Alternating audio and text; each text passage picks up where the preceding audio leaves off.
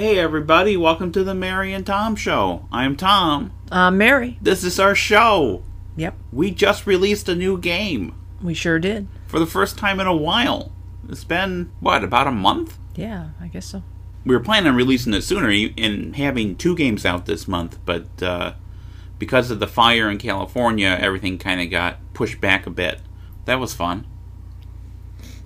Not really. That wasn't fun for you? You didn't enjoy that? I mean, that was like the highlight of my month was worrying about that and, repackaging stuff and paying extra money to ship stuff. That's how I get my jollies. What is the game that we have out? Campaign of Nations? Yes. By John Tyson. So that is a Napoleonic-era operational maneuver game, and it's doing pretty well, I think. We've started taking orders yesterday, and already we got quite a few orders for it. It's a maneuver fest. It's a maneuver fest, yes. I think each of those games that we've released has done better than the last one, and then also has gotten people buying the previous ones. Yes, several people did pick up some of the ACW games while they're on sale. Yeah. Well, that's true. We do have all of them at a discounted price to kind of, group them together. So we're really excited about that, and we're excited to be back on track, as it were, because our month-to-month, existence as a company, depends on getting games out, and if we don't get games out, then we have much less money. Yep. We were talking this morning that, the thing that really drives sales of all our games tends to be the release of a new game, even an unrelated new game. Yep. There's one reason why we release so many games, is because then, people look back at our catalog and pick up this thing they missed or that thing they missed. And that's how we kind of stay in business and manage to make this a full-time endeavor. If we were releasing far fewer games, we wouldn't be able to do this full-time. So it's nice to get back to it, especially because it's, because we haven't released a game in a while, it's been a little slow. So it's nice to see it picking up. Definitely. Bit of a relief. And we will have 2 games coming out next month, because one of the games that's supposed to come out this month, Ribbit, this Mark Herman game, that's being pushed into September.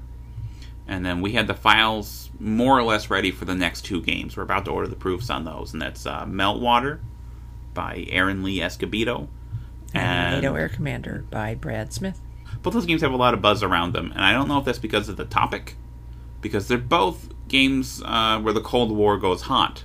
Now, they go hot in very different ways, and they have very different approaches to it. Meltwater is very bleak in its approach. It kind of takes the logic, the internal logic of the Cold War to its logical and horrific extreme, whereas NATO Air Commander is more of, it's the Cold War goes hot in the 80s, so it's a very 80s style game, to the point where the box cover is very 80s, and the box back, which I just finished doing a couple days ago, they definitely use graphic design elements that you saw more often in the 1980s, and that maybe haven't aged as well as some other things, but that's kind of the fun of it. That's kind of the approach to it.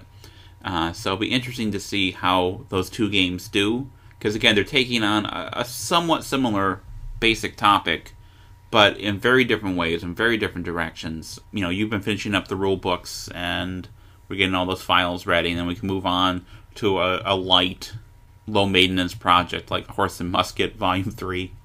Yeah, it's pretty light. So the joke is that because there are 20 scenarios, and we need to make sure that all the separate information is correct, and there's a lot of layout to do, and there are specific charts for each volume, it's actually probably the Horse and Musket games are our most intensive projects from a production standpoint. Not so much from a development standpoint, because there are games that have had longer development times, they've needed more development, but it's more just getting all the T's crossed and I's dotted. There are a lot of T's and a lot of I's. A lot. Yeah. So, we're not kidding. A lot. So after Horse and Musket, we just have This Guilty Land and Sioux Line. Yeah. And those should be relatively easy to put together. And we're still waiting on the art for those. We've got a lot of stuff that we've got to get ready for January and February. Yeah, and we have artists working on that stuff now. So, I mean, we should be getting stuff out relatively soon. Though one of the things in January is probably going to be the Horse and Musket Annual. Oh, boy. So that's another 20 scenario book for you to lay out, babe. I'm sorry about that. It'll be basically right after getting done with Horse and Musket 3. We'll probably be getting on that. So, but the games, people like them. They're popular. Oh yeah.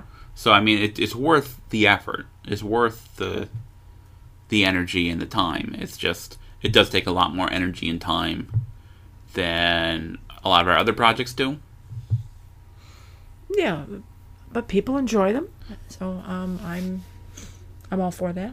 Yeah. Now I'll say from my end of the Horse and Musket thing, it's gotten phenomenally easier with this volume, specifically because we have someone working on a vassal module, and so the vassal module uses the art from the Hollenspiel, from our game, and because of that, I'm able to create the scenario setup diagrams, the terrain diagrams, much more quickly. So I can just do it in the vassal. Yeah. Whereas previously... It takes you like 5 minutes.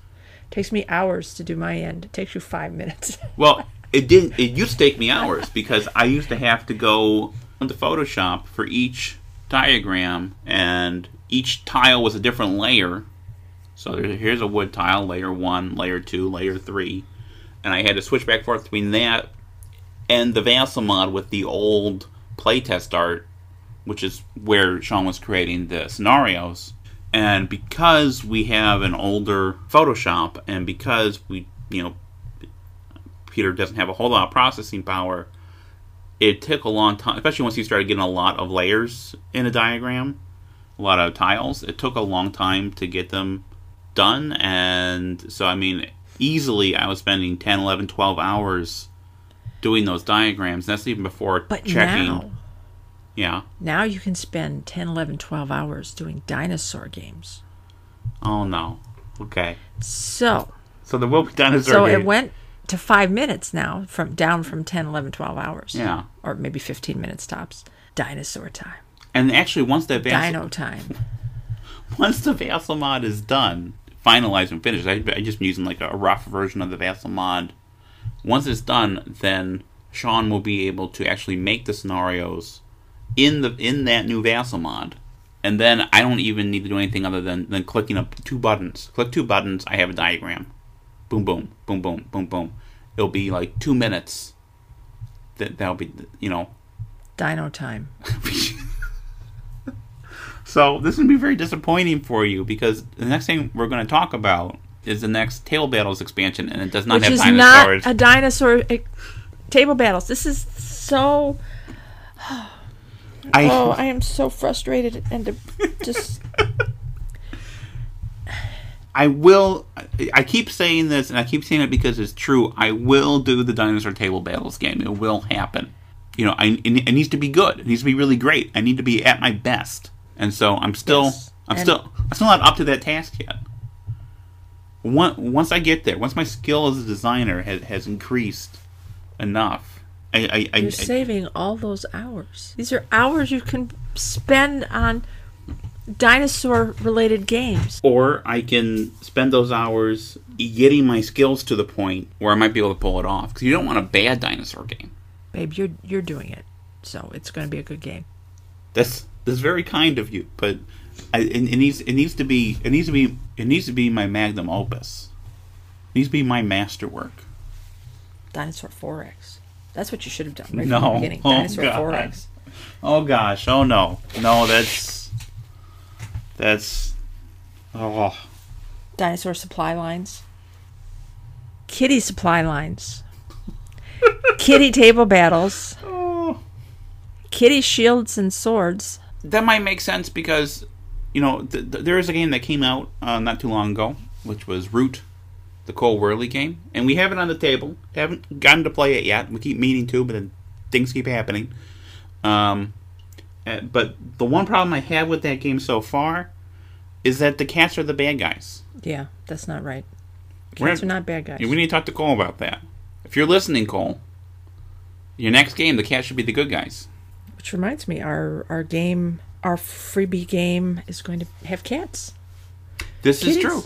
Yeah, the holiday game this year is a dogfighting game with cat aviators in World War I, and is very charming art from Will Alhambra, and it's a card game. And what we're looking at right now, I think, is we're actually going to splurge and buy a bunch of decks of cards. I want to get the cards, yeah. Yeah, instead of having you guys cut them out. So there actually will be like a little deck of cards there. I know it's expensive. But hey. But you guys are worth it. You guys are worth it. Anyway, at a certain point a few minutes ago, I was supposed to announce a new Table Battles expansion. Gonna do that now. And it doesn't have dinosaurs. It doesn't have dinosaurs. That's sad.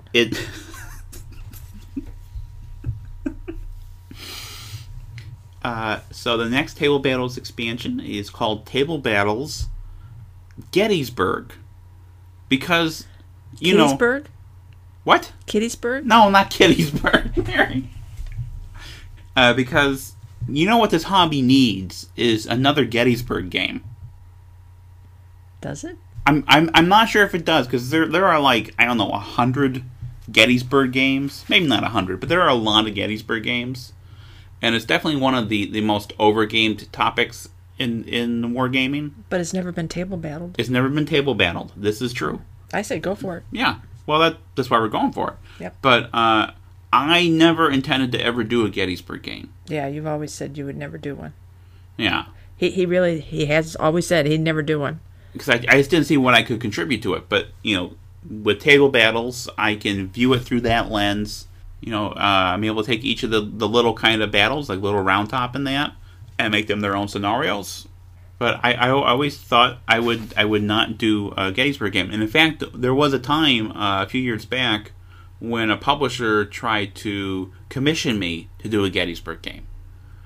And I was like, no, I'm not.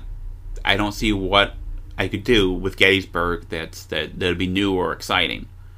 And the publisher said, well, I don't want just like Gettysburg, because everyone's, you know, you're right, everyone's seen Gettysburg. Gettysburg's, you know, been done. But what if we did Gettysburg but with like a twist, like the Union has mechs, have like robots that they ride around in, and the Confederates have demons, and they ride on the demons because they've enslaved the demons. And it's like, that sounds like a terrible idea in very poor taste. And I just said, no, that's not something that I am going to do. I don't think you're ever going to see me put giant robots in a game, in a historical game. I might put dinosaurs in it. You know, if Mary catches me at a weak moment, then, you know, there'll be some kind of dinosaur variant. But anyway, the next Table Battles expansion is Gettysburg, and no dinosaurs. No dinosaurs. And sad, very sad. That should be out sometime early next year. I think that's everything we have to talk about. So we'll talk to you guys next time. Bye.